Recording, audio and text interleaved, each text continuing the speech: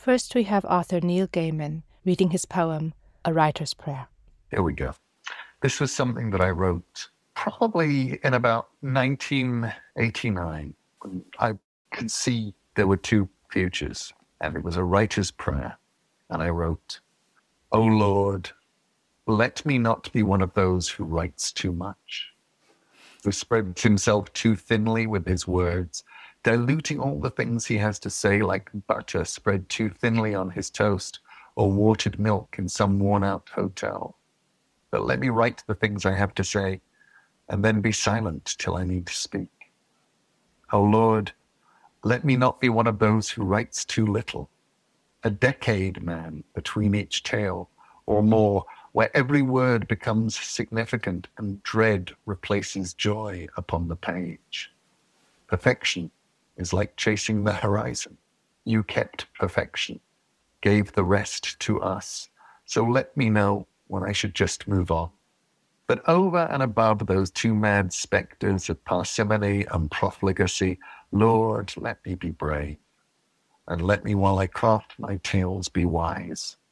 Let me say true things in a voice that's true, and with the truth in mind, let me write lies." This is something that I wrote for a book of photographs of authors. These are not our faces. This is not what we look like. Do you think Gene Wolfe looks like his photograph in this book, or Jane Yolen, or Peter Straub, or Diana Wynne-Jones? Not so. They're wearing play faces to fool you. But the play faces come off when the writing begins. Frozen in black and silver for you now, these are simply masks. We who lie for a living are wearing our liar faces, false faces made to deceive the unwary. We must be, for if you believe these photographs, we look just like everyone else. Protective coloration, that's all it is. Read the books. Sometimes you can catch sight of us in there. We look like gods and fools and bards and queens, singing worlds into existence, conjuring something from nothing, juggling words into all the patterns of night. Read the books. That's when you see us properly, naked priestesses and priests of forgotten religions, our skins glistening with scented oils, scarlet blood dripping down from our hands, bright birds flying out from our open mouths. Perfect we are, and beautiful in the fire's golden light. There was a story I was told as a child about a little girl who peeked in through a writer's window one night and saw him writing. He'd taken his false face off to write and had hung it behind the door, for he wrote with his real face on, and she saw him and he saw her. And from that day to this, nobody has ever seen the little girl again. Since then, writers have looked like other people, even when they write. Though sometimes their lips move, and sometimes they stare into space longer and more intently than anything that isn't a cat. But their words describe their real faces, the ones they wear underneath. This is why people who encounter writers are rarely satisfied by the wholly inferior person that they meet. I thought you'd be taller, or older, or younger, or prettier, or wiser, they tell us, in words or wordlessly. This is not what I look like, I told them. This is not my face. Next, we have Pulitzer Prize-winning poet Jericho Brown. I'll read a poem for you. 4:00 in the morning. My mother grew morning glories that spilled onto the walkway toward her porch because she was a woman with land who showed as much by giving it color. She told me I could have whatever I worked for.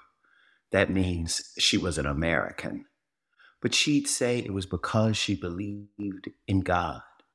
I am ashamed of America and confounded by God. I thank God for my citizenship in spite of the timer set on my life to write these words. I love my mother. I love Black women who plant flowers as sheepish as their sons. By the time the blooms unfurl themselves for a few hours of light, the women who tend them are already at work. Blue. I'll never know who started the lie that we are lazy, but I'd love to wake that bastard up at 4:00 in the morning, toss him in a truck, and drive him under God past every bus stop in America to see all those Black folk waiting to go work for whatever they want. A house, a boy to keep the lawn cut, some color in the yard, my God, we leave things green. That's so powerful. I mean, I think it really speaks to the power of poetry because it says so many things. I mean, to me, and I'm no to you, it's something else. Well, those flowers are real. I grew up with them in front of this area, this sort of flower bed area in front of our house, near the porch. And they were always really interesting to me. And I never know where a poem is going to go when I start a poem. So I think I just started somewhere on the music of thinking about music. I mean literally that the lines come to me and I write them down because they come to me as music might, like as sounds might, and I'm somehow attracted to those sounds, much more attracted to those sounds than I am aware of what I'm saying. And after writing them down, I sort of become aware of what I'm saying as I'm writing. And as I become aware of what I'm saying, I realize I'm writing about my mom, but not just about my mom, as you mentioned, about nation, about what it means to be a son, about race, about the fact of vernacular. You know, I noticed this moment in a poem where, in a very American vernacular, I write, "She told me I could have whatever I worked for," which is, even ending the sentence on the "for" seems to, what I mean, to point toward a certain kind of American idiom of speech.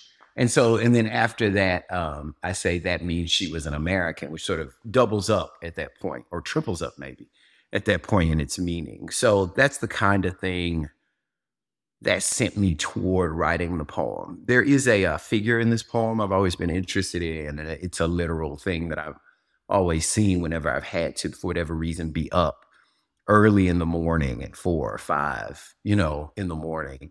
There are already people on their way to work. And it is true in the cities where I've lived. When I look at, when I'm driving and I'm passing train stops or bus stops, those people who seem to need to be at work the earliest are often Black people. They're the people who are doing so many things before we get to work, so that all those things are already done or have already started. And so I think something about all of that just came together in this poem. And now we hear from U.S. Poet Laureate Ada Limón. The poem that has been coming to me lately, primarily because of the sort of where we are right now as a globe, as a universe, as a species. And I wonder sometimes what it is to have hope, or to even want to be where you are right now, despite the suffering that's all around you. And I think that's something that's a core of my work, something that I'm always trying to work through and work with. And so I'd call this poem sort of an apocalyptic love poem called The Conditional. Say tomorrow doesn't come. Say the moon becomes an icy pit. Say the sweet gum tree is petrified. Say the sun's a foul black tire fire. Say the owl's eyes are pinpricks. Say the raccoon's a hot tar stain. Say the shirt's plastic ditch litter. Say the kitchen's a cow's corpse. Say we never get to see it. Bright future, stuck like a bum star, never coming close, never dazzling. Say we never meet her, never him. Say we spend our last moments staring at each other, hands knotted together, clutching the dog, watching the sky burn. Say it doesn't matter. Say that would be enough. Say you'd still want this, us, alive, right here, feeling lucky.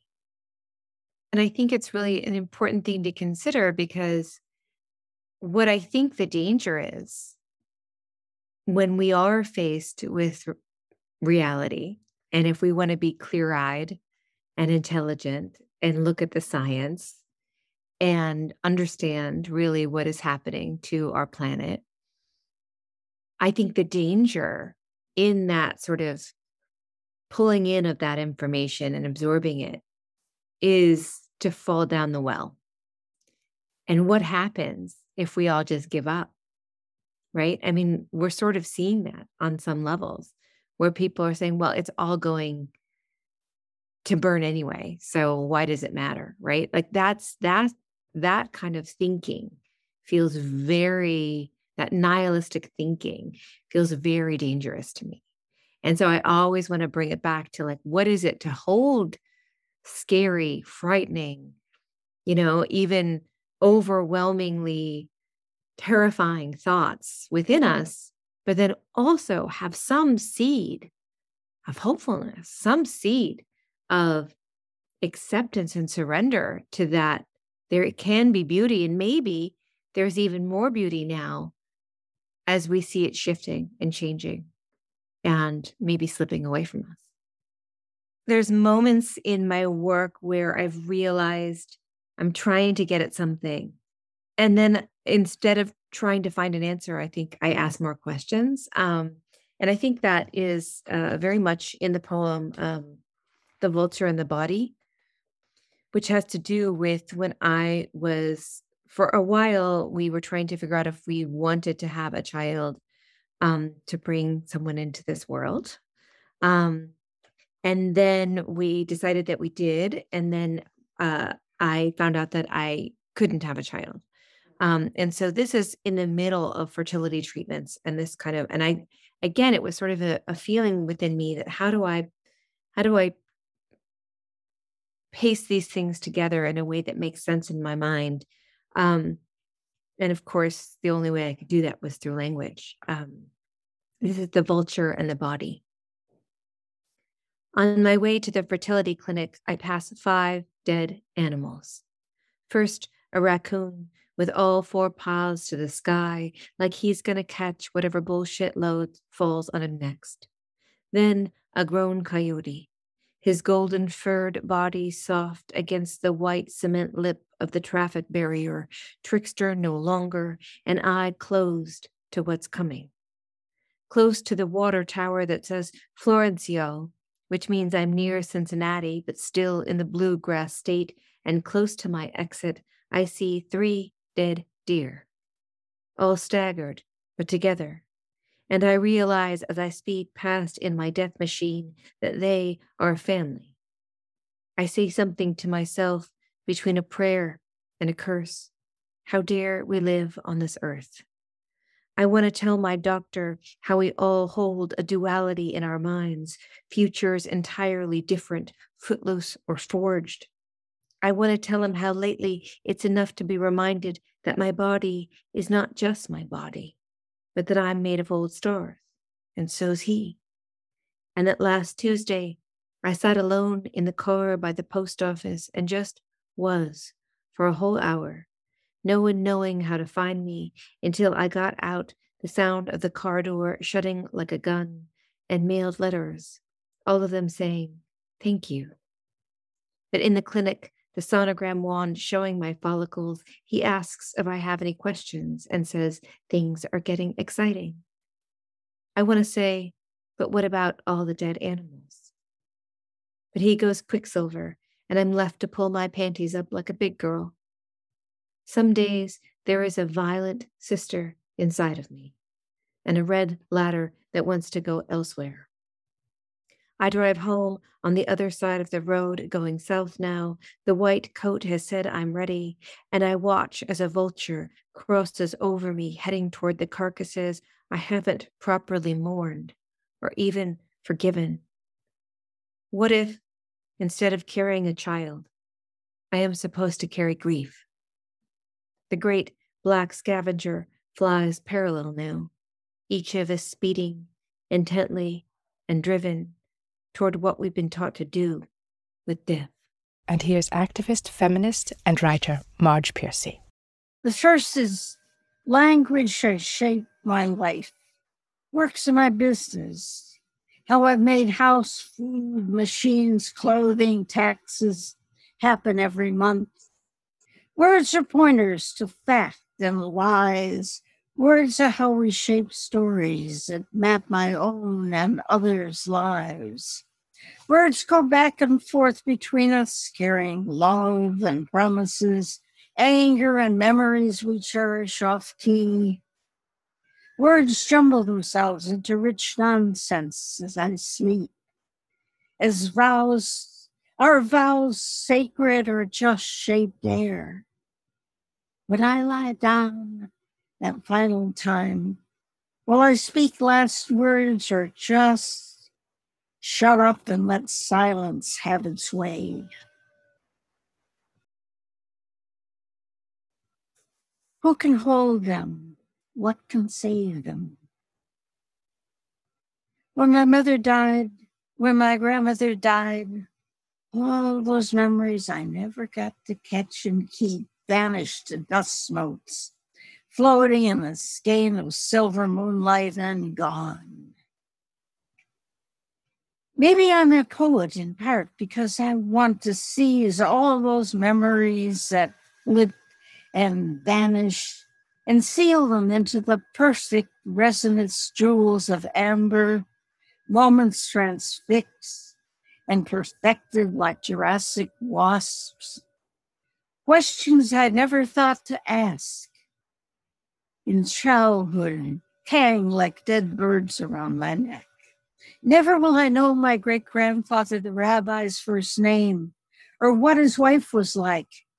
How did Grandmother Hannah get along with her mother? Was that who told her all those tales of golems and Dybbuk she passed on to me, more precious than the doll clothes she sewed from scraps of old dresses? They both told stories, but never enough. Parts of their lives edited out, too caked with old blood, too harsh in the mouth like lie. Even though I read 40 or 50 books, my private memories will ride on the wind away like milkweed fluff. Can't you hear them? Listen carefully every morning, afternoon, night. Hear the crying of children yanked from their mothers, torn from fathers by brutal strangers without explanation, without pity, without mercy, locked away in crowded dorms with predators and other kids who know no more than they do. My French husband was taken from his parents when they fled the Nazis into Switzerland. He was scarred for life, always convinced his parents loved his younger brother more than him. Kids think that their parents could have kept them. Wonder what they did to get locked up. Will they ever again see their mothers? The government judges them so trivial. Why bother with accurate records? I hear them crying like hungry birds. I hear their terror and pain like distant thunder rumbling. In cages they huddle. Such pain won't discipline. Such pain won't dissipate, but sinks into our names and brains, our history.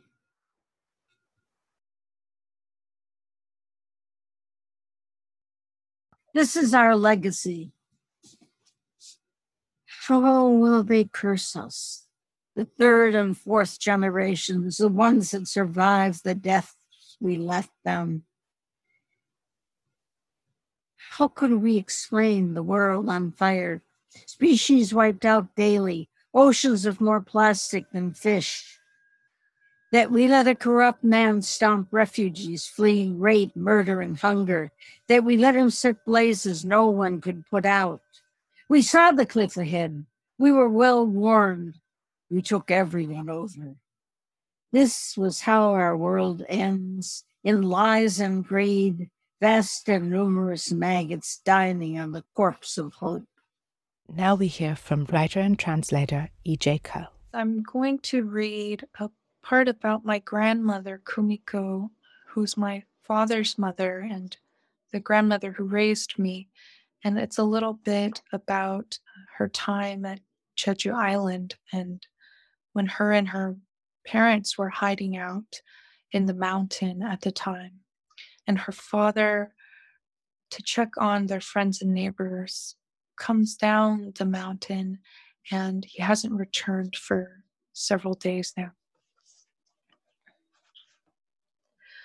When Kumiko and her mother came down the mountain, the island was scorched. They passed through burnt villages, their voices lodged in their throats. Many of the dead could not be found, their bodies tossed over cliffs, hidden away in caves or chopped into bits, signs of covering up. Mothers cupped the air with their hands, holding the missing faces of their husbands and sons. Their wailing and screaming filled the hearts of all who sifted through the remains. Teeth, hair, dead horses and pigs, then mosquitoes. The smoke reddened the sun. They covered their mouths, or they would taste the corpses. There were children, the girls Kumiko played with, and women and men lying with limbs bent over each other, splayed across the road. Tens of thousands of them idle along collapsed terraces where the islanders once danced, pumping with life. It was Kumiko who crossed the road over a bridge and came to a part of the ground soaked in blood. When she asked after her father, somebody pointed to this ground. She saw nothing except the many faces around her, mouths wide and sullen. One islander, a grandmother, said to her, "Your father was captured at the bottom of the mountain and dragged into a demonstration." She explained that a demonstration was a public display. A group of men, unfed and irate, corralled a crowd together. They put on such displays on behalf of the country and on higher orders, foregoing restraint. What evil was born out of demonstrations? Then where is he? Kumiko asked. The grandmother opened her palm toward the ground. Here. Looking closer, flesh and bone, gristle mistaken for bark and debris between the stones. At once the road became vivid, and Kumiko recognized her father. Road, father, road. They stoned him until he was gravel. The grandmother said, as though she were not speaking to Kumiko, but a deity who had come down from the mountain to judge her for the truth. Many of us stoned him to prove our innocence. We stoned our own again and again. They stoned him overnight. They pitched blunt rocks harder over days for sport until finally boredom, before the body was pulverized. What was exchanged between the police and the groups of men and the islanders, between the rocks and the bones, between the body and the road? What was supposed to be understood? Though they did not know it, the days that Kumiko and her mother spent hiding on the mountain were given a name. Such were the questions raised by the Jeju Island massacre of April 3rd, 1948. And here's performance poet Max Stossel. I felt when two boxers get too close to hit each other, they hug each other, and not because they love each other. Because when two people get too close, it becomes too hard to strike each other, hard not to smell the humanity on one another. It's confusing to see our reflection in our enemy's eyes. Helps us start to recognize where our actions might be misaligned with the identities that we've defined. And yeah, I loved that. That was one where as I started writing it, it's fun to be in an analogy, working through a phrase, unraveling and discovering of all the new details of truth inside of a metaphor. And that really felt like one of them of in this fight, like that hug, not because, oh, we're all getting along. No, it's just like, there's nothing else to do but hug, more like right here in the fight. And that just felt poignant for certainly where America was at. And I think a lot of the world is really going through, partially because of social media, these very big polarizations of political perspective, and it being harder and harder to just see the humanity in each other. And I'm not here to say that any one side isn't doing awful or wonderful things for the world. What I am here to say is that it seems like we're busier fighting than we are actually addressing the things that need addressing. And I would love if we could put our energy literally towards working on the issues we care about, towards making the world better for whoever, whatever group, whatever humanity, whatever anything we're trying to help, as opposed to spending our time dunking on each other on social media and talking about how awful the other side is, whatever that other side might be. I feel like we're wasting our energy fighting when we could be doing the things that we're actually caring enough to fight about. The Creative Process podcast is supported by the Jan Michalski Foundation. The Creative Process is produced by Mia Funk, with the participation of collaborating universities and students. Additional production support by Sophie Garnier. Wintertime was composed by Nicholas Anadolus and performed by the Athenian Trio. We hope you've enjoyed listening to this podcast. If you'd like to get involved with our creative community, exhibitions, podcasts, or submit your creative works for review, just drop us a line at team@creativeprocess.info. Thanks for listening.